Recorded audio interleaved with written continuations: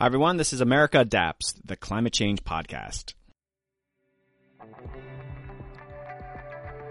Welcome back, everybody, to America Adapts, the climate change podcast. I am your host, Doug Parsons. On today's very special episode, we have Dr. Michael Mann. This is a good one. Don't forget, you can subscribe to the podcast on iTunes. Just go to iTunes. It's that purple eye on your iTunes app and look for America Adapts, or you can find the podcast at my website at americaadapts.org. Thanks, and stick around. Hi, everybody. Welcome again. If you're new to the podcast, I'm Doug Parsons, the host of America Adapts, the climate change podcast. I hope you enjoy this episode. Like I said, it's going to be an exciting episode. I've got Dr. Michael Mann from Penn State University, author of the famous hockey stick paper that this thing has been part of the climate change dialogue for 20 years. And I talked to Dr. Mann about the hockey stick, among other things, in his new book, The Madhouse Effect. It's a fantastic conversation. Please stick around. Again, for those who are new to the podcast, please consider subscribing to it. You can find it if you go on iTunes. It's that little purple eye on your smartphone. Just hit that app and look for America Adapts and subscribe. You'd get this every week. I publish weekly. And also, you can find the podcast at my website at americaadapts.org. Also, if you have questions about the podcast, questions about my interview with Michael Mann, you can reach me at americaadapts@gmail.com. Would love to hear from you. If you have ideas for guests, please let me know. I have a great lineup coming up. I have someone from World Wildlife Fund. I'm going to be talking about a conference that I just went to recently.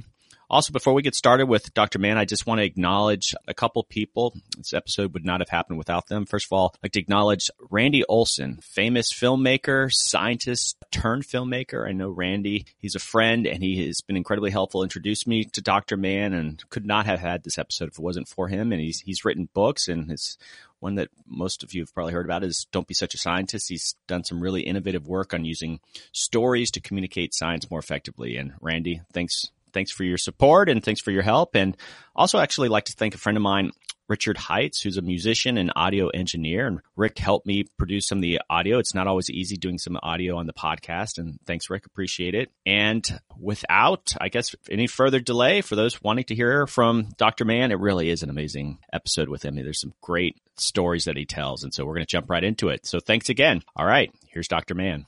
Hey, everybody. Welcome back to America Adapts, the climate change podcast. Today, I have a very special guest, one that for many of you won't need an introduction. It's Professor Michael Mann. Mike is a distinguished professor of atmospheric science at Penn State University, the scientist behind the now legendary hockey stick paper, and author of several books, and one that we're going to talk about today, The Madhouse Effect, which he co-authored with Tom Towles. And if I might say so, and if you excuse me, Mike, that you're just an all-around climate change badass. Welcome to the podcast. Thanks, Doug. It's great to be with you. Now, this is a big thrill for me, and we have a common acquaintance in Randy Olson, the filmmaker. He, after the election, he said, Doug, you need to get Michael Mann onto the podcast. And as you can imagine, it wasn't very hard for me to say yes to that. So again, thanks for coming on. Sure. Randy's a great guy. He's one of the real gurus when it comes to communicating science to the public, and I've learned quite a bit from him. He's one of my mentors, so it's great that he was the one who brought us together. Yeah, and I don't think Randy's afraid to just sort of tell you what's going on. That's right. It's won him many friends and many detractors as well, because Randy sometimes is all about the tough love, telling the scientific community, for example, that it's not doing a good enough job in communicating its message. And to some extent, that is why we are still stuck in this, this fake debate about whether, climate change exists. Well, that's what I sort of want to talk to you about. There's a lot of topics I want to cover. Looking at your history, it's almost too much to kind of like figure out what we need to talk about. But I sort of want to mention,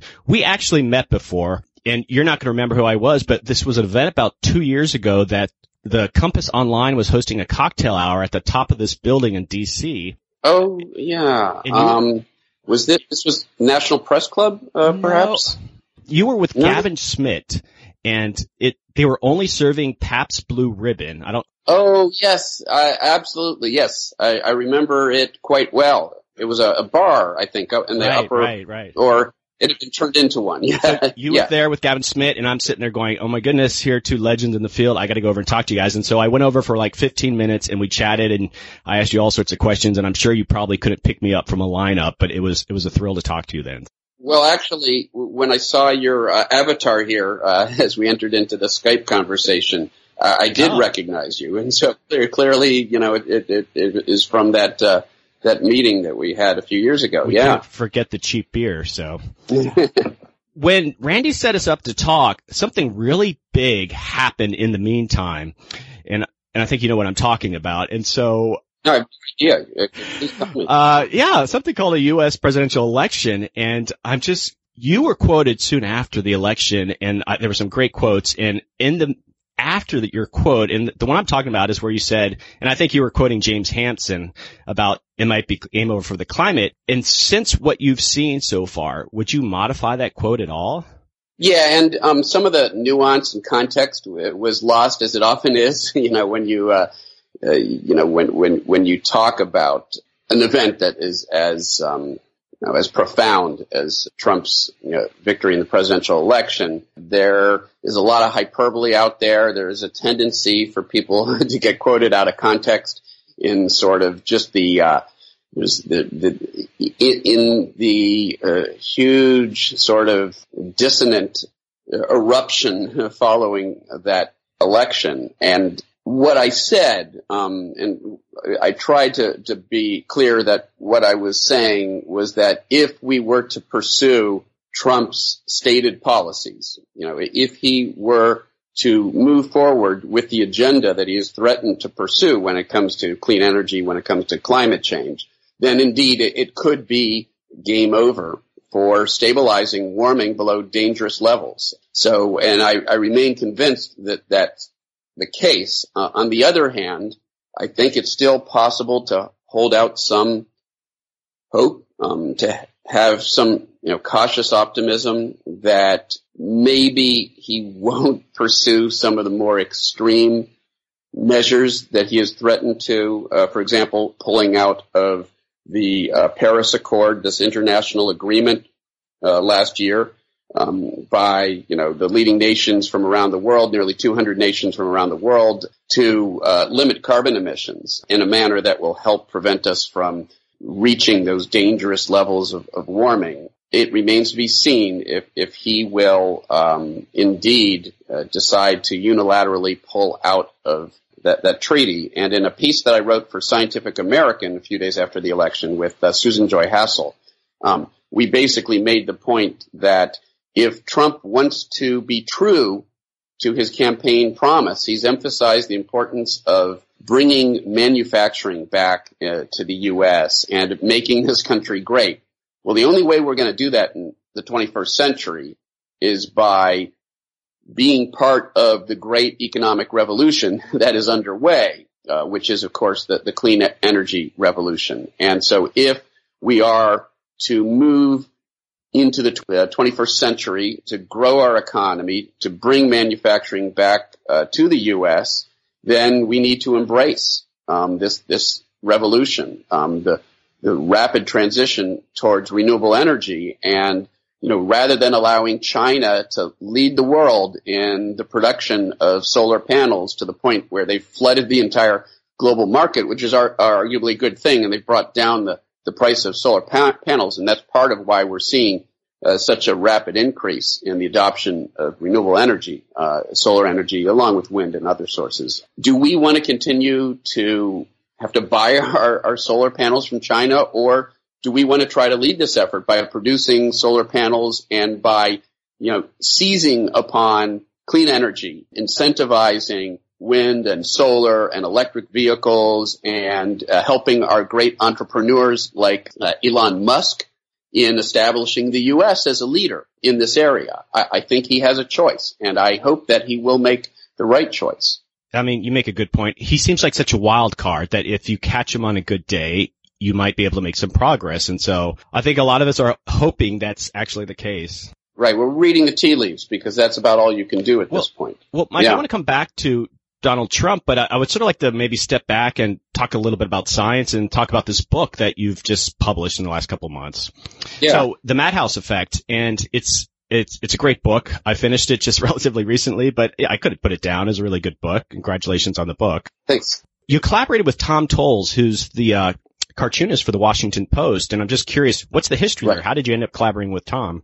Yeah, well, Tom did a few cartoons some years ago that involved me, either directly or indirectly. It had to do with the Virginia Attorney General, Ken Cuccinelli, otherwise known as the Cooch, a Tea Party Republican who was the incoming Attorney General, tried to sue the University of Virginia to get a hold of all of my personal emails with hundreds of scientists around the world in an effort to try to find something to discredit, my science, the science of climate change, and, fulfill his agenda to do the bidding of the fossil fuel interests that fund his campaigns. At the time, this, witch hunt, as the Washington Post called it, was derided by scientists, by politicians on both sides of the aisle to some extent. And Tom Towles weighed into the matter by publishing at least 2 cartoons ridiculing Ken Cuccinelli's, witch hunt against me in the University of Virginia. And so I knew of Tom's work, of course, even before that, but that sort of created a direct link between us. And my publisher actually approached me a little over a year ago and said, why don't you guys join forces and use, the brilliant cartoons that Tom has done over the years to highlight the issue of climate change and to highlight the hypocrisy of climate change denying politicians. And why don't you guys, use those cartoons to make a book, to write a book? And it sounded like a great idea to me. Tom liked it as well. And so the rest is sort of history. And the interesting thing is, as we were writing the book, the campaign was still unfolding. We didn't know who the nominees were going to be, let alone the victor, months ago as we were finalizing the book. And this is sort of a funny story. We had the galleys, I think it was in July. The galleys came back, and we're looking at them, and we're realizing that there isn't a single cartoon about Donald Trump. And of course, at this point, he's already become the gorilla in the room. I mean, it's, and his denial of climate change had become quite prominent. His claim that it's a hoax created by the Chinese, sort of a laughable statement. We realized that, we had to fix that. And so at the very last minute, we did, include a Trump cartoon. I'll leave it to the reader to discover what the cartoon is and what it has to say. Leave a little bit of suspense there. Although I'll say it does involve building a wall, and that's all I'll say. And we sort of, we fortified our discussion of Donald Trump and his position on climate change because it was clear that was going to be very important going forward. We had no idea, in fact, just how relevant that would be. In a sense, the book is more relevant because of Donald Trump's victory than it would have been had Hillary Clinton won. Because the book really is about the denial of climate change, the absurdity of the denial of climate change by, fossil fuel funded politicians and the Koch brothers and all these other bad actors who have poisoned our public discourse. And that's what the book is about. The book sort of ends on a somewhat ambivalent note, sort of cautiously optimistic, but taking note of the critical, decision that at that point lied before us. Were we going to move forward, build on, the successes of the current administration as we move forward, or were we going to turn back and return to the fossilized age of our reliance on fossil fuels? Well, we sort of know what the answer to that is now. And in a way, it makes the book much more relevant because unfortunately, it means we haven't moved past the denial of the problem presented by climate change. And that's highlighted, it's underscored by the fact that we now have, for the first time in history, a president who denies that climate change even exists. Well, I think it was appropriate. In today's Washington Post, I get it delivered to my house. Tom Towles had a Donald Trump climate change cartoon. So spot on for today's podcast. I was very happy. Well, yeah. In fact, Tom and I did an event the other day. It was a book fair sponsored by Politics and Prose Bookstore and the National Press Club. And we were taught. It was the first time he and I had actually met up, seen each other face to face since the election.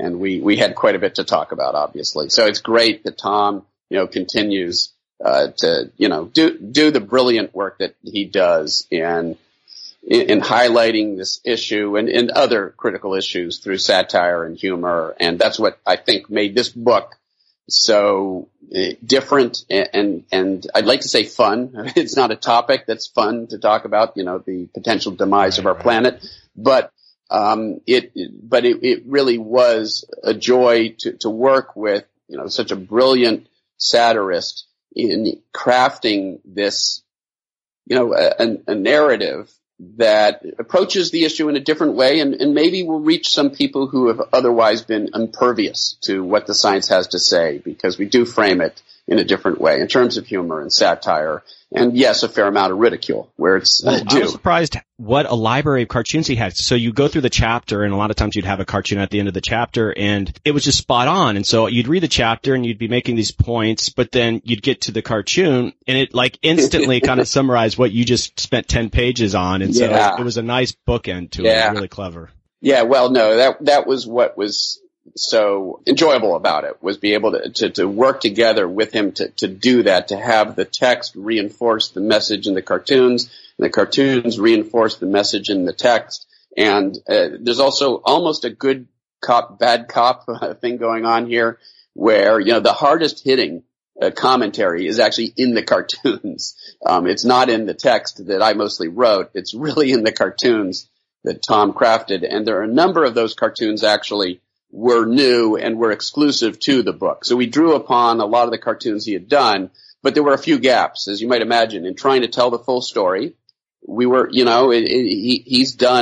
has this incredible arsenal. He has this incredible portfolio of work that he's done over the years. And there were just a few gaps here and there where we said, you know what, we need to do a new cartoon to make this point. And Tom was more than willing to do that. And that really, I think, rounded it out. I mean, I was surprised. I just thought, it was going to be new material or something, but he has such a great library that fit perfectly with the chapters. It's like, okay, he wrote this, 5 years ago. I mean, he was really ahead of it on a lot of his cartoons. Yeah, no, a lot of them are from, previous work, and it's amazing how prescient many of them are, even those cartoons from 10 years ago, or more. We had, 15 years ago. It's sad how relevant some of those cartoons still are today when it comes to, the issue of denial of climate change. But yeah, there are quite a few new ones as well in the book, and I think that, again, really rounded things out. Well, it got me thinking, I got a master's in ecology, so I had to read a lot of science papers, but you're a scientist, and I'm just curious, I hated reading a lot of the science papers, but I wonder if you could put below that abstract, have a cartoonist collaborate with the scientist to try to summarize whatever was said in that science paper in a cartoon. Do you think that's possible? I love that. I love that idea. I hadn't thought of it before. My idea along these lines is that we should have commercial sponsors. When you watch a sports event, and it seems like every statistic that they show you has a corporate sponsor associated with it. Here's the Michelin, top 10 receivers of the game, or what have you. So, why don't we do the same thing in scientific papers? Here, please see ExxonMobil table number 1, where we live. Like it.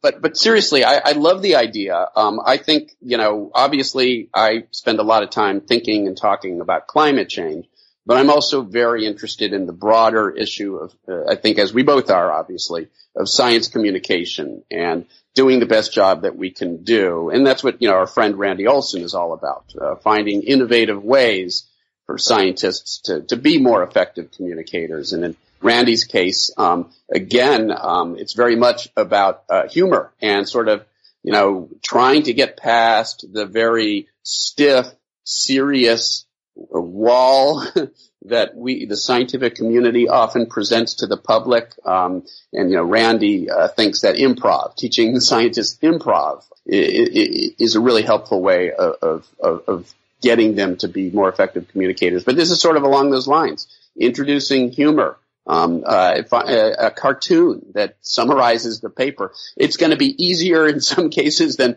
other cases, finding a cartoon to explain the latest developments in string theory. Might be a challenge, but it's a challenge worth embracing. I think it's a great idea. You have graduate students, right? So you should get them to work with like the fine arts department, and they have to communicate to those art students on what they just said in this paper, and then they get the cartoon, and everyone sort of benefit. Make it just a requirement of your graduate students. Yeah, no, I think that that's exactly the sort of outside the box thinking that we have to be engaging in. I think that it was that Science Online. Yeah, that's it. Yeah. So there was at the time they actually had a sketch artist, right, who was I forget what the term is for like these real time cartoons and sketches that summarize the nature of the proceedings of the conference. But I thought that was brilliant, and that's sort of along those lines. We need a lot more of that. Ireland. I was actually looking her up to be on this podcast. Yes. Yeah. Yes. Yeah, exactly. Yes, she was brilliant. She was brilliant, and again, it was bringing the science together with sort of artistic means of expression, and it was great. I think the scientists learned a lot from that. And yeah, I think we're preaching to the choir. Obviously, we're on the same page here. But yeah, I think that we need to do a lot more of this sort of stuff, because, and this is a point that Randy often makes, the forces of anti-science are very mobilized, and they've become very effective at messaging, and they're very skilled at rhetoric, and they're trained to be effective communicators. And in many cases, they're cleaning our clock. So, communicating science to the public is already tough enough because science seems so inaccessible. It seems so technical. Scientists seem cold and aloof to many in the public. And so it starts out being an uphill challenge. Then you add on top of that this sort of headwind that we're fighting, as I've often called it, of an organized disinformation effort. Makes it all that much more tough, and it makes it all that much more important for us to learn effective tools for communication. Well, I want to come back to that, and there's this whole issue of like fake news becoming an issue in the election, but I want to come back to that. I do want to kind of go back in history, and let's go back to 1998, because you bring up a lot of things that you've been involved in in the book, and so the hockey stick. And so I'm from Florida, and when someone says hockey stick, I don't think hockey. I was in Florida. I think Michael Mann, climate change, and so that's so iconic. I think you're going to say street hockey, but I don't even think that. We don't do that. Someone says hockey stick, I'm like, oh, okay, climate change. And so I'm trying to visualize 1998, and you published this paper, and I think it would just be interesting to listeners on just sort of like what was like the political environment on the ground, and even like the science. Like, it wasn't like universally accepted climate change. I mean, most people thought that was the case, but it's not like it is now. And I'm just, if you could maybe explain, like when you published that, did you have any sort of sense of what you were kind of releasing it into? Yeah, sure. And there's a little bit of discussion of my sort of experiences and the hockey stick in the new book, in the Madhouse Effect, just because it provides an example of sort of the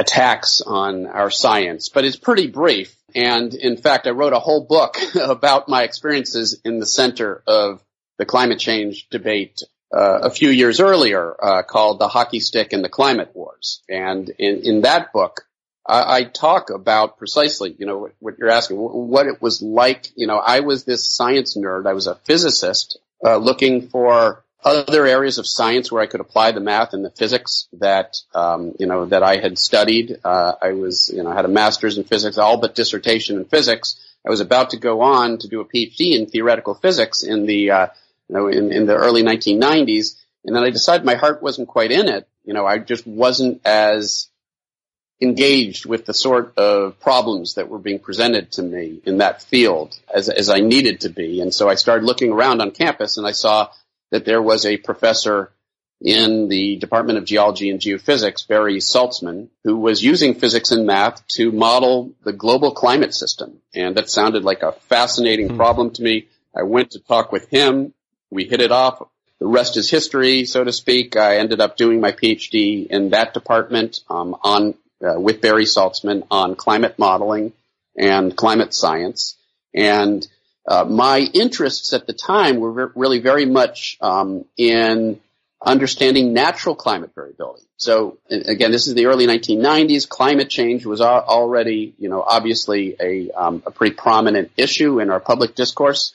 But my interest was largely in understanding natural climate variability, which of course is relevant. We need to understand the context of natural climate variability to assess, how unusual the human impact on climate really is. But the irony is that I set out not really to study human-caused climate change, but to study natural climate cycles. And it was in my interest in understanding long-term natural climate cycles that I got interested in what are known as proxy data. These aren't direct instrumental measurements of climate because those only go back a century to a century and a half, and we don't have an historical observational temperature record that goes back further than 150 years, at least at the global scale. And that means that while the Earth has warmed substantially over the last century and a half, from the instrumental record alone, we can't assess how unusual that might be.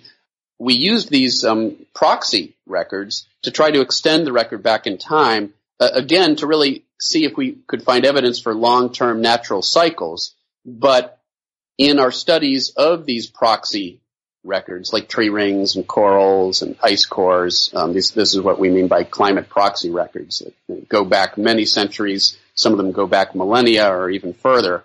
We pieced together this puzzle. We built this picture of how the climate had varied in the past.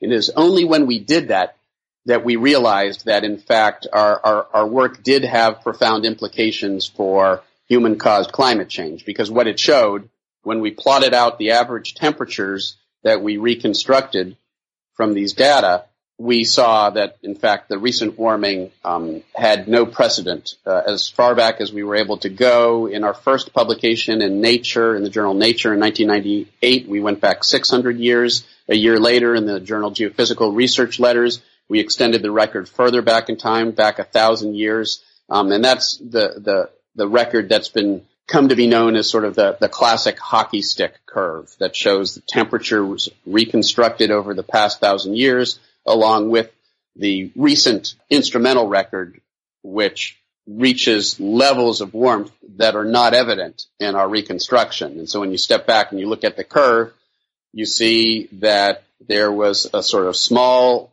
long-term cooling trend from 1,000 years ago into the depths of the Little Ice Age of the 1700s, 1800s, early 1900s, followed by this rapid warming of the past century. If you will, the pattern looks like a hockey stick, with the blade, the upturned blade, being the modern warming. And the modern warming takes us outside of the range of anything we've seen over the past 1,000 years. It quickly, with our 1998 Nature article, the hockey stick first started to achieve quite a bit of prominence. Then the follow-up article extending it back 1,000 years. Then finally, in 2001, in the third assessment report of the Intergovernmental Panel on Climate Change, the IPCC, the hockey stick was front and center, and it was now sort of one of the central icons in the climate change debate.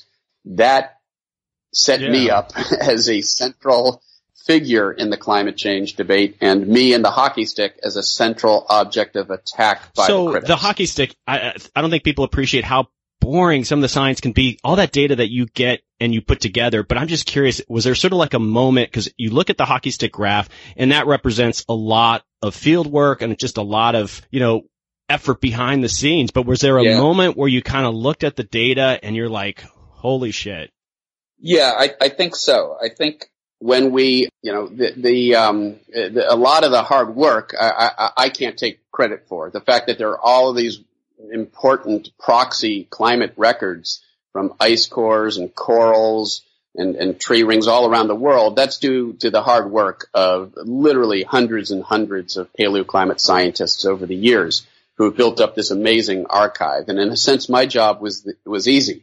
It was just to find a way to assimilate all that information coherently into a reconstruction of the large-scale patterns of climate change in the past. We were really focused initially on the actual spatial patterns the global patterns of temperature. Where was it warm? Where was it cold in any particular year?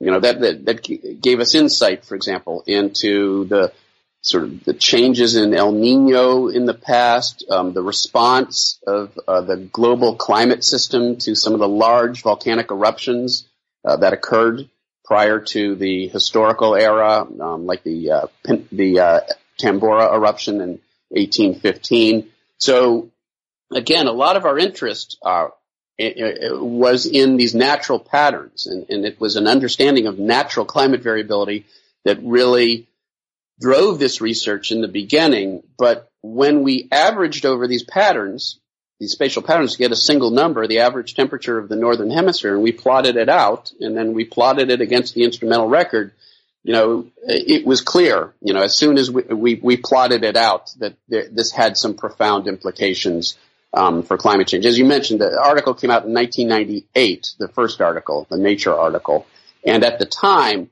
we were witnessing the warmest year on record. 1998 was the warmest year on record. It was boosted by a big El Nino event. So, climate change combined with sort of a natural episodic fluctuation that built on the already present global warming to give us this new record, this new unprecedented peak temperature. And there was a lot of discussion about the fact that, here we were seeing the warmest year on record by a substantial amount. There was that year, I remember, because I was I was at the University of Massachusetts on a DOE fellowship. And that winter, there was barely, I'd grown up in Western Massachusetts, and that winter there was barely any winter in Western Massachusetts. It was spring-like for much of the winter. It was, again, unlike anything we had seen. And so that was sort of the context. And then comes out this article, our article in Nature, that suggests that this anomalous warmth that we're seeing isn't just anomalous in the context of the relatively short historical record. It's anomalous in the context of, the last 600 years at least. And I think it was one of those cases, it was sort of forgive the pun, a perfect storm. The prominence that climate change was getting, the second assessment report of the IPCC had come out in 1995 for the first time, saying that there's now a discernible human influence on the planet, on the climate. And so the scientific community had now, had concluded that, yes, we can now see the impact of humans on the climate. We get this unprecedented warm year. And then our article comes out sort of in that environment. It came out not by hard choosing, but it came out on Earth Day, April 22nd, 1998. And so I think that all sort of came together in a way that brought much greater prominence to this work than, I think we otherwise would have, experienced. We're only 2 years away from the 20-year anniversary of the hockey stick, and I bet there's lots of groups that would love to work with you to somehow, promote that. I don't know if that's already in the works, but it would be more important than ever now. Interesting. I hadn't really thought about that actually, but I'll need to. And if your listeners there interested in pursuing that, contact me. Oh, well, yeah. I think your network's quite strong too. I saw Leo DiCaprio was on the back of your book, so maybe you could drop Leo a note about an anniversary party or something. But no, I'm totally serious. So the hockey stick is an iconic thing in climate change, and so it'd be good to use that in 2 years into a Trump administration. But on that note, I could talk to you for hours, but I wanted to make sure I cover a couple things here, and so I want to pivot a few years ahead, and I want to talk about ClimateGate, and then I want to leave some time to talk about Trump and what we need to do next. And so if you could just, quickly summarize what was ClimateGate about, because I think it's probably going to be very useful about what's going to happen next. Yeah, well, in my view, it was sort of a rear guard, sort of battle of the bulge, full frontal assault on the science of climate change in the wake of, the sort of the widespread improvement in the public discourse over climate change, this improvement in the public understanding of climate change that we saw, in 2005, 2006, in the wake of, An Inconvenient Truth, Al Gore's movie that sort of brought the scientific evidence to a very large cross-section of the public. The IPCC, along with Al Gore, was awarded the Nobel Peace Prize for their work. And if you followed the media discourse, sort of the way the mainstream media was treating the topic, it appeared to many that we had moved past the sort of bad faith denial of climate change onto the more legitimate question of what to do about it. And so there are a lot of people who thought that, in 2006, 2007, hey, that's what it's going to be about now. And, the debate over the science is over. I didn't believe that. While a lot of my colleagues were saying that and were convinced that they should be talking about solutions, and I was not at all convinced. And I wasn't convinced in part because of what I had been through. At that point, for, nearly a decade, I had been under attack by fossil fuel industry funded groups and climate change deniers looking to discredit the hockey stick. I knew, just because of the battles that I had been involved in for more than a decade with climate change deniers looking to discredit the hockey stick as a cynical means of trying to claim to have discredited the entire case for concern about climate change, as if it all depended on one publication, in 1998. So, having been familiar with sort of the modus operandi of the climate change denial machine, I knew that they weren't going to give up. They weren't going to just say, oh, well, yeah, it looks like the debate's over, so we'll just, engage in that worthy discussion with you all about what to do about the problem. That's not the way these folks operate. They'll go down with the ship. And that's soon enough, we in fact saw that. And it caught many of my colleagues off guard. It didn't catch me off guard. I knew it was coming, that we were going to see a ramp up in industry funded, Koch brothers and Exxon Mobil funded disinformation efforts, in the form of massive publications of editorials and letters to editors and talking heads on television, on the news programs, talk radio, this huge echo chamber of climate change denial, all traceable to a small number of vested interests, fossil fuel interests, who fund all of this. The Koch brothers, again, privately held fossil fuel interest, along with Exxon Mobil and others. There was this, last gasp of climate change denialism, where, we saw a resurgence. In my book, The Hockey Stick and the Climate Wars, I talk a lot about this period and what was happening and what you saw and part of how it happened. I think it was aided by a media culture that is always looking for something new, for a new narrative, right? And so the narrative that climate change is real, there's a clear scientific consensus, we have to do something about it. That narrative became stale eventually. They needed something new. Journalists were looking for a new angle, and it was provided to them in the form of this massive pushback, aided by a few cold winters in North America, as if, a few cold winters invalidate all of, radiative physics and the entire science of climate change. Obviously, it doesn't, but it provided a useful crutch for those looking to cast doubt on the reality of climate change and global warming. And we saw a huge resurgence led by conservative talk radio, the Wall Street Journal, editorial pages, Fox News, and so on. There was this very massive, highly correlated,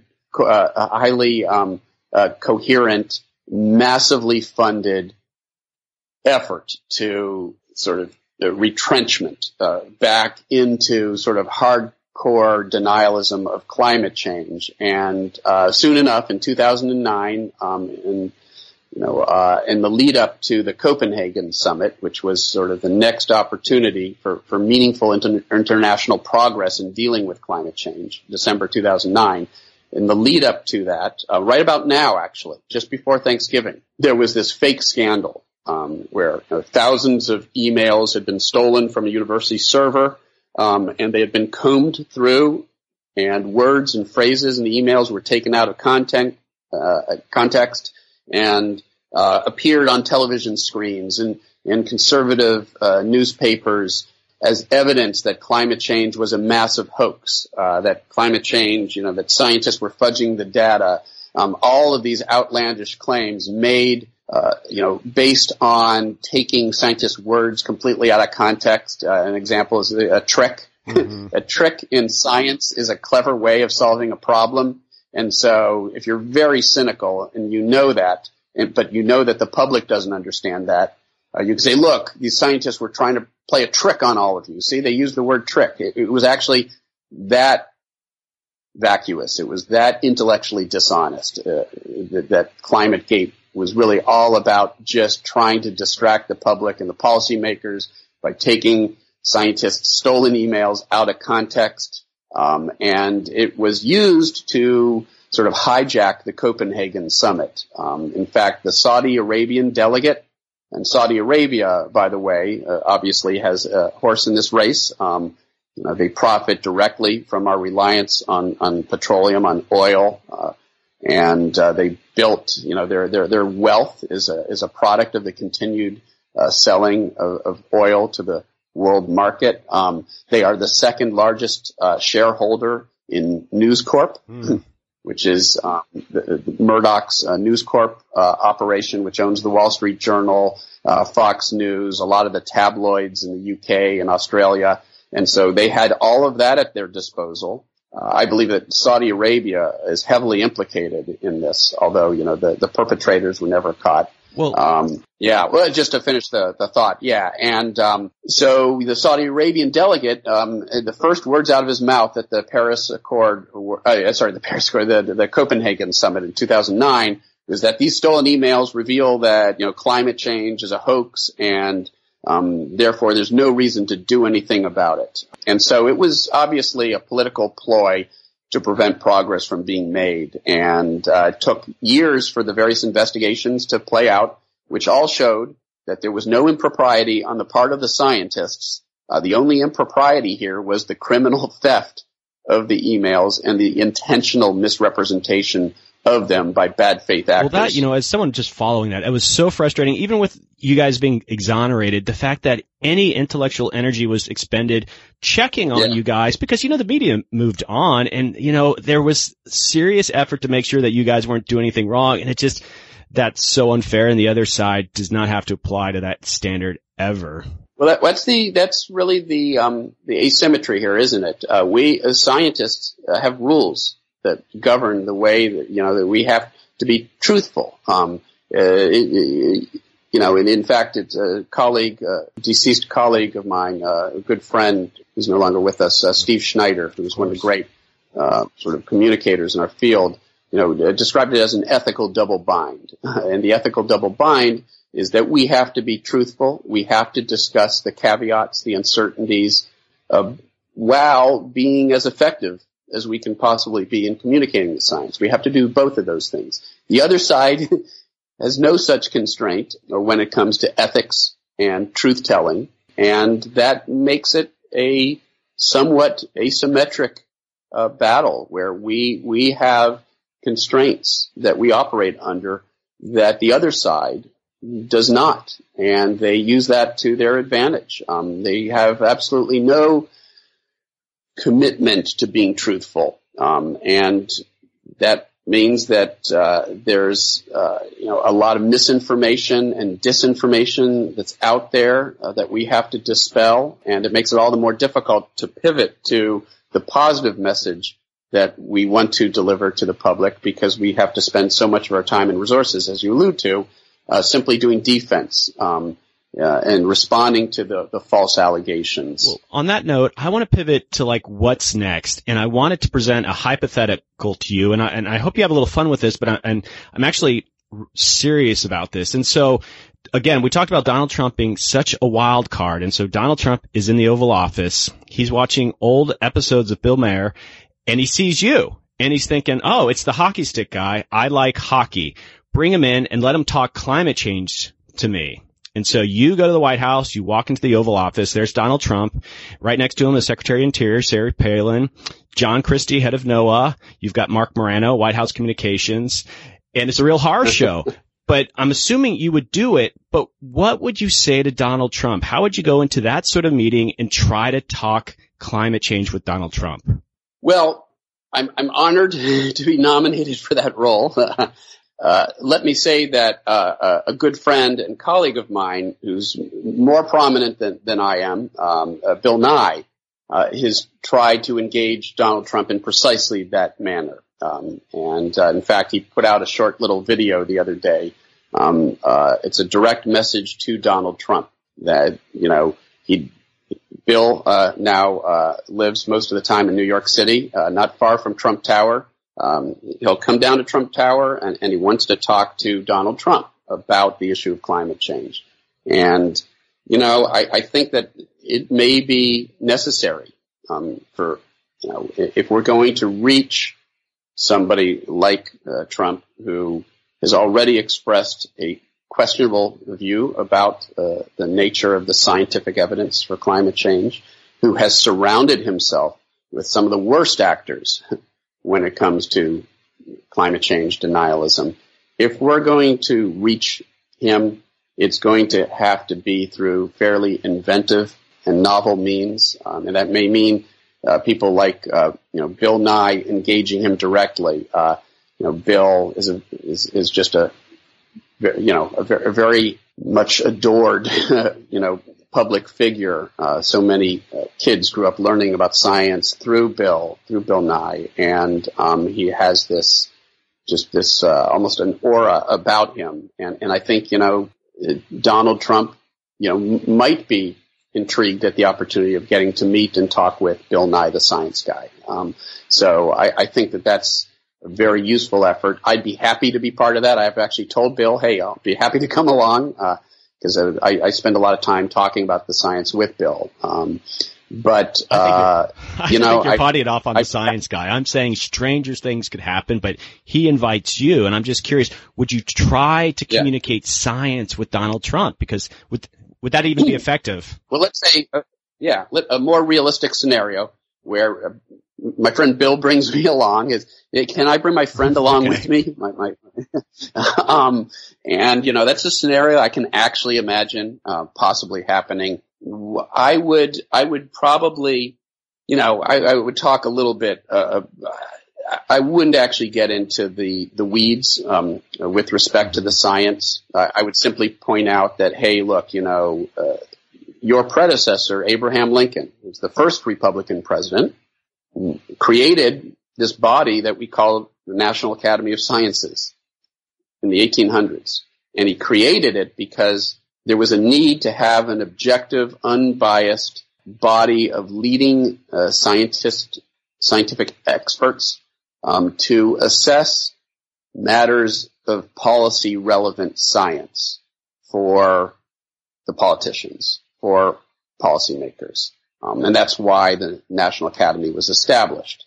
And the National Academy has weighed in decisively on this issue. In fact, they did so in response to a former, again, Republican president, George W. Bush, who was surrounded with some critics like Dick Cheney, climate change deniers in his administration, who were skeptical, who were unwilling to accept the conclusions of the IPCC, the Intergovernmental Panel on Climate Change, because it operates under the auspices of the United Nations, and they don't trust the United Nations, and so on. So Bush therefore commissioned an independent report from the U.S. National Academy of Sciences to assess the science independently of the IPCC. And they basically came back and said, the IPCC basically has it all right. What they said. That's sort of what the National Academy concluded. And that that's where the science is. So there is no dispute within the scientific community about the reality of human-caused climate change. Where there's a worthy debate to be had is what we do about it. And let's have that debate. Let's have that discussion. That's a worthy discussion to have. That would be the message that I would try to convey to him. And who knows? He's enough of Trump is unpredictable enough that it's not outside the realm of possibility that he could flip on this issue if there was a concerted, good faith outreach effort by the scientific community. I think there is an outside chance it could result in success. Yeah, as a scientist, I'm sure that's so painful that to reference any science with Trump, you might just get into trouble. And I think it just comes down to ego that, this is a opportunity for him to literally save the world. You just appeal to that ego and you just go light on the science because, I would wonder, like when you say National Academy of Science, would he just kind of roll his eyes? How do you get into that? I mean, Well, if I was going to talk about the science, that I wouldn't get into the details of the science. I would just make the point that, look, Abraham Lincoln's scientific body has come back and said, and there are some studies that suggest that the knowledge of consensus, you're probably familiar with this. It's a gateway sort of belief. So one of the main obstacles to convincing climate change deniers of the reality of climate change is the fact that they perceive that there is still a scientific debate. And if you address that fallacy up front, it turns out to be a very effective way at reaching critics. So just the fact that objective bodies, as objective as any body could be, not the IPCC, but the Republican-formed National Academy of Sciences has expressed this very strong consensus. That's the only point I would make on the science. I wouldn't get into the greenhouse effect and the details of the science, but I would indeed emphasize precisely what you're alluding to, which is, hey, and this is what we said in our commentary at Scientific American, and I think it appears in the next print issue of Scientific American, but it's already available online. The title is Climate Trumps Everything. And the point is that if Trump wants to be successful in his stated agenda, and as you say, if, to the extent that that he is driven, as many argue, by sort of his sense of self-importance. The fact that he could be a successful president by embracing, the move towards renewable energy and bringing manufacturing to this country in the area of wind turbines and solar panels and electric vehicles, that might be one way to reach him, and that's what we did emphasize in our commentary. Not that I think Donald Trump reads Scientific American, but maybe some of his staff or handlers or people he listens to do. I think we have to try every avenue available to reach him, because it's difficult to know precisely which of those will be successful. I know we just have a few more minutes here, and it's been a fantastic conversation. And I look at your career and all the lumps that you've taken, and you keep coming back for more. And I bet you thought a few of those moments are like ClimateGate and, work at the University of Virginia were sort of like low points. But I wonder, I don't want to be a pessimist, but like if Trump does do what we think he might do, that all this work that you've done was it was a testing ground for what you're about to have to deal with. And so, I mean, what do you see in the next 5-10 years? And what sort of recommendations? I want certainly listeners to have positive in the sense that, like, even if the policy's not going our way, what are some things that they can do? Reading your book is a good first start. Yeah. But I mean, what are civil disobedience? What's the role of a scientist and an advocate? And, just share those thoughts. Yeah, sure thing.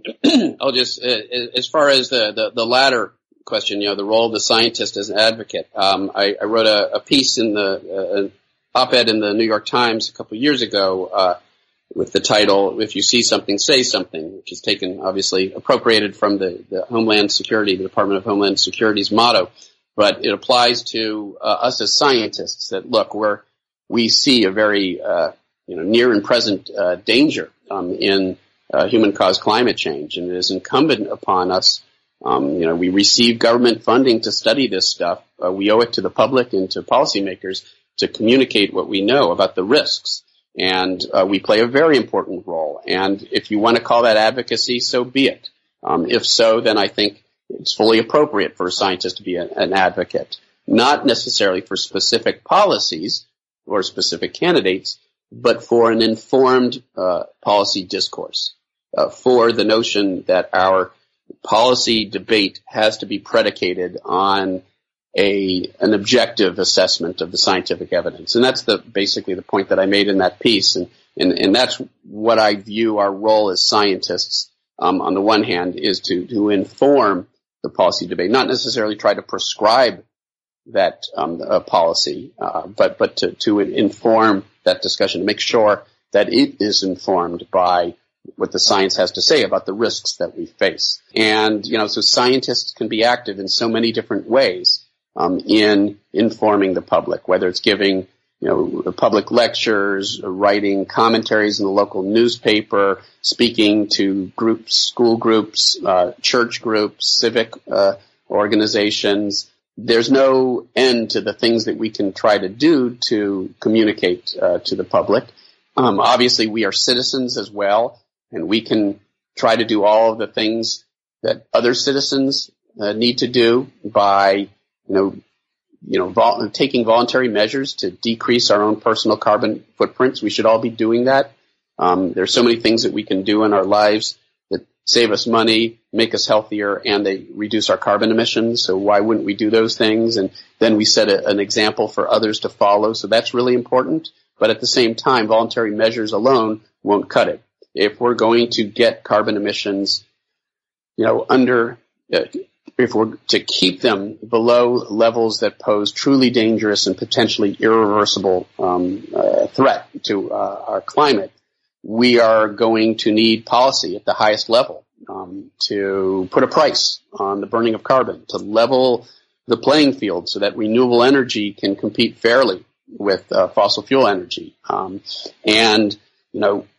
Arguably, some of the most important progress in that area came under the efforts by the current, soon to be outgoing administration, the Obama administration, through the Clean Power Plan, through the EPA fuel efficiency standards. The executive branch under Obama did quite a few very critical things to try to meet our obligation to the rest of the world in reducing our own carbon emissions. We have seen a tremendous growth in renewable energy across the country, even without a price on carbon. You do see individual states and municipalities, cities acting to introduce policy measures to decrease carbon emissions. The West Coast states are in a consortium of pricing carbon. The New England states have a consortium to price carbon. So what we might see in the absence of leadership at the executive level or at the congressional level, given that climate change denying Republicans are likely to continue to control the two branches of Congress, progress will be left to the cities, the states, the individuals. And don't underestimate how much progress can be made. Just the states that are now already in carbon pricing consortiums, the West Coast states, the New England states, account collectively for nearly a third of our population. So that's a pretty big chunk of our population where, that live in states where there is going to be a price on carbon. And so we may, California is the 8th largest economy in the world, and they are leading the way on renewable energy, on pricing of carbon under Governor Jerry Brown's leadership. So the rest of the world is moving ahead as well. So I've come to believe that it isn't going to be a matter of whether we act on climate change is no longer up to the United States. What's up to the United States is, do we want to be left out of the greatest revolution in policy and in our economy, the great revolution of the 21st century, to move away from fossil fuel energy towards renewable energy? That's the direction the rest of the world is moving. We have to decide if we're going to be part of that or if we're going to be left behind and lose out because of it. That's the decision at this point that Donald Trump and the Republican Congress has to make. They do not get to decide if the world is going to move ahead. The world is moving ahead. We've seen that commitment in Marrakesh just this last week. The world is going to move ahead. The U.S. has to decide whether it wants to embrace that large-scale effort or to be the skunk at the garden party and lose out because of it. Well, on that note, I think that was a very positive message that things are going to proceed. And Mike, I know we have to wrap this up. This has been a fantastic conversation. I'm just thrilled to death that you came on to the podcast. I think it's a different type of audience, hopefully, that's going to listen to this message. But thank you so much for coming on, and just thank you for doing what you do. You're a hero of mine. And I had other people weigh in with me saying, oh, it's my hero. And so so many people look up to you. I mean, I'm serious. You probably never thought you were going to be this kind of heroic figure, but you are. And thank you so much for what you do. Well, thank you, Doug. It's obviously very kind of you to say that. And, it's been a pleasure talking with you. Would love to come back on the podcast another time. I would love for you to come back on, and maybe we'll check back in and we'll kind of assess where things are. But no, you always have an open invitation. And, on that note, folks, I hope you enjoyed this episode. This is America Adapts, the Climate Change Podcast. Hey, everybody. Welcome back to America Adapts. This is your host, Doug Parsons, and it's the return of the Adaptation in Wine Power Hour in this very special episode. Hey, Tim Watkins, you out there? I am. Hey, Doug. How you doing? Excellent. It's been a while. So it's been a couple weeks. It's that kind of season, That's right. So what's your poison over there? My poison is a 2015 Malbec, and it comes from a vineyard called Elsa Bianchi, and that is a lovely, lovely name. Elsa Bianchi sounds like somebody I wish I had known in college. I'm feeling a bit nostalgic for Elsa Bianchi. We hardly knew you. She was quite the lady. Yeah. Bit ironic, that title, or that label for a red wine, but there you go. I didn't know you had it in you, Tim. Okay. Well, I'm just drinking a simple Chardonnay. It's a white wine kind of night for me. It's a Cupcake 2014, and it's a nice light thing for what I hope is a nice, interesting, light conversation. So I understand Cupcake is Elsa Bianchi's nickname. That she doesn't like, but that's sure. Right. Only her mother uses it. Right. Cupcake. Okay, Tim. So I had a conversation with Dr. Michael Mann of the hockey stick fame, and I thought we'd chat a little bit about that. It was an amazing episode, and yeah, it was a real pleasure to have him on and just talk about all sorts of things, especially with what's happening around climate change in the news and such. Sure. Yeah, I bet. Congratulations. He's such a big name. He's a really, really famous guy and a stellar scientist. I think it must have been really interesting to talk with a guy who is not only a world-class leading scientist in climate change, but is also pretty politically active, not so much as being a on the street activist kind of person, but really arguing the science and kind of getting into some of the political fights as need be, and I think effectively. I hope that came through in your interview, and that was an interesting piece of it. It was, and doing my homework for the episode, I obviously dug around on his history, and I felt like I knew a lot about Michael Mann, but the reality is, I just had scratched the surface. This guy has, if you look in the last 20 years, the amount of publications that the guy's put out, but the things that he's been involved in, being part of the IPCC. And then, he got caught up in ClimateGate, and we had a really interesting discussion about the perils of being a scientist on such an issue. And it was fascinating to hear him kind of revisit that whole controversy. Yeah. I look forward to hearing the interview, but just very briefly, did he say anything about it in ways that might be interesting or useful or predictive about how to deal with those sorts of controversies in the next 4 years, let's say? Well, yeah, that was part of the discussion, is that he has this history of being attacked, the hockey stick, and he has been at the center of it. And ClimateGate, as you read his bio, you think would be sort of like this low point, but I sort of made the point to him. I'm like, your career actually up until now might have been just getting you ready for some really tough things. He might have thought that ClimateGate was sort of this low point, but actually it might have just been a nice test run of things to come. So yeah, we had that conversation. That's interesting. People just for the past couple of days have been talking about the post-truth or post-fact world that we live in, because one of the advisors to the Trump campaign said there's no such thing as facts anymore.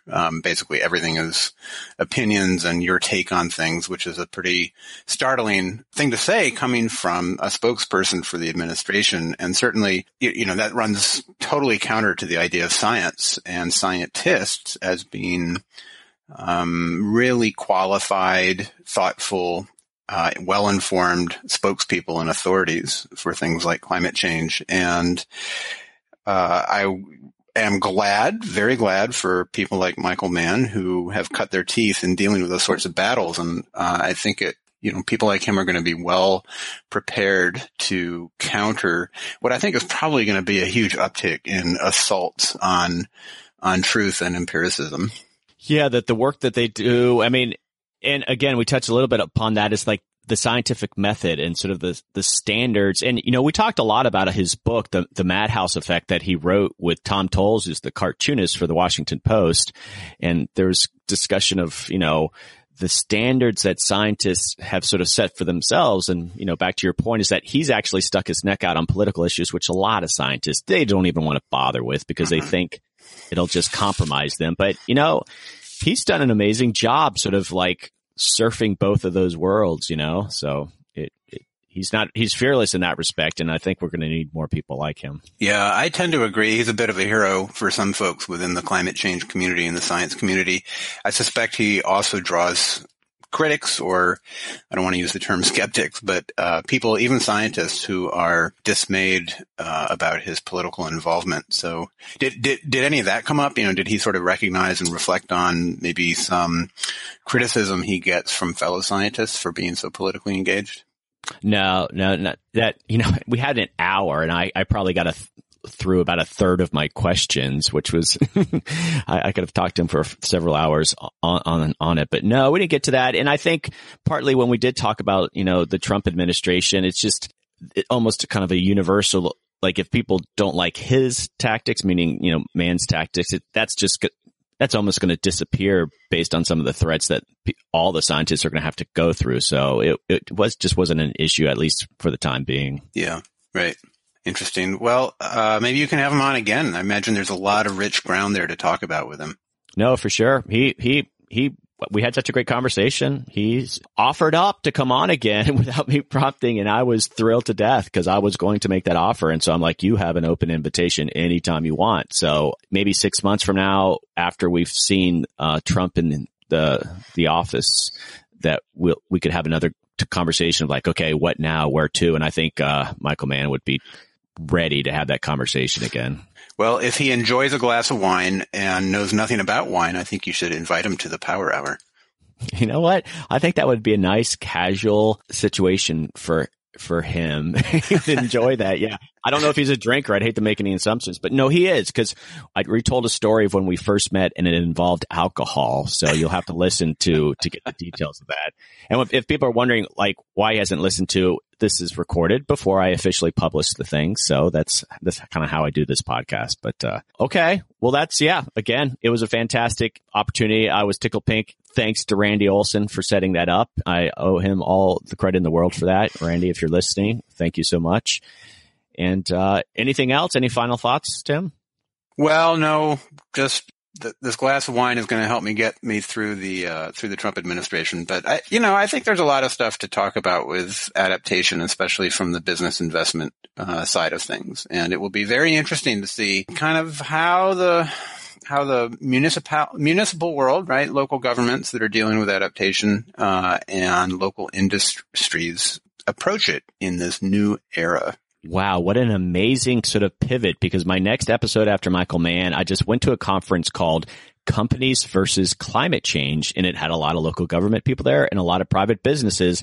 And universally, they were saying, you know what, no matter what happens during this administration, businesses are ready to step it up. And so we'll see. But it was encouraging to kind of hear that message. Right. And we talked about that a little bit last time. I think there's plenty of investment already and dedication and good reasons, good market reasons for companies to keep mitigating and adapting to climate change, despite what the U.S. president happens to think. So one way or the other, there's going to be forward movement. Great insight. All right. Thanks, Tim. I hope you have a fantastic day. You too, Doug. Enjoy the cupcake. I will. All right, everybody. This is America Adapts, the Climate Change Podcast. That is a wrap. Thanks again to Dr. Michael Mann. You are a hero of mine, and that was a fantastic conversation. I hope everyone learns a ton from that conversation. I'll be sharing that far and wide. I hope to have Michael Mann back on the podcast. I think in 3 months or 6 months, we'll see what has happened with the new administration. And I think it'll be very timely to get him back on and talk about these issues. But again, it was just a thrill, Mike, to have you on. You're a brilliant man, and you've been such a leader on climate change. So thanks for all that you do. Also, thanks to Tim Watkins for the Adaptation Wine Power Hour. Always enjoy talking to Tim. And a little housekeeping. Don't forget, you can subscribe to the podcast on iTunes. There's that little purple eye. If you look on your smartphone, you click it on and you search for America Adapts, hit subscribe. And that way you don't have to worry about looking for this each week. I publish generally Monday nights, and that can be waiting for you every week. And I have upcoming guests, World Wildlife Fund. I talk about a conference that I visited down in Fort Lauderdale, Companies versus Climate Change. I do a bunch of micro podcasts with a lot of really interesting people there. And don't forget to visit the website, americaadapts.org. It's a way of learning a bit more about me if you're interested. And there you can actually listen to the podcast I have streaming from the website. And there's other things on the website, and I have my email address, americaadapts@gmail.com. If you have questions about Michael Mann that you want to ask, please go through me. If it's something urgent, I can probably get that to Mike, but just contact me if you have any questions, especially the media. And if you had suggestions for guests, I'm always getting recommendations from colleagues and just random people, but I do love to hear from the random listener about a potential guest on the podcast. That makes things very interesting. So please feel free to contact me. I also have a Facebook page and a Facebook group. The Facebook page, I just publish things related to the podcast, but the group, we get a little bit more personal. I have conversations with listeners, and it's really interesting, which reminds me, I had a little bit of a contest. I put out a small clue about who the guest was going to be on this episode, and it was actually a pretty easy clue, but I want to acknowledge Suzanne Pardue, and she's with the Ontario Adaptation Research Center. And I'm sure, Suzanne, I got that wrong. You guys need a shorter name, but they're up in Ontario doing some amazing adaptation work. And Suzanne, correct guess, I had a picture of the Madhouse Effect, Michael Mann's book, and I said, hey, guess who my next guest is? And Suzanne was the first one to answer. And that's what I kind of do on the group. And so if you're interested, please just search on Facebook, America Adapts Climate Change Group, and you can join that. And we have these sort of more kind of informal discussions. So think about that. And I'm also on Twitter at USA Adapts. Please tweet me. If you have great stories and ideas, I'll retweet them or I'll post them on the Facebook page.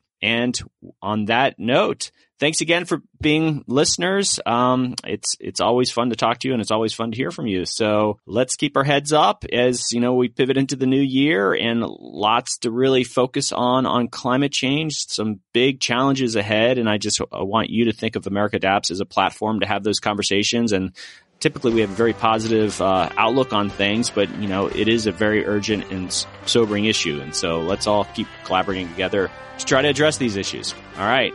Thanks.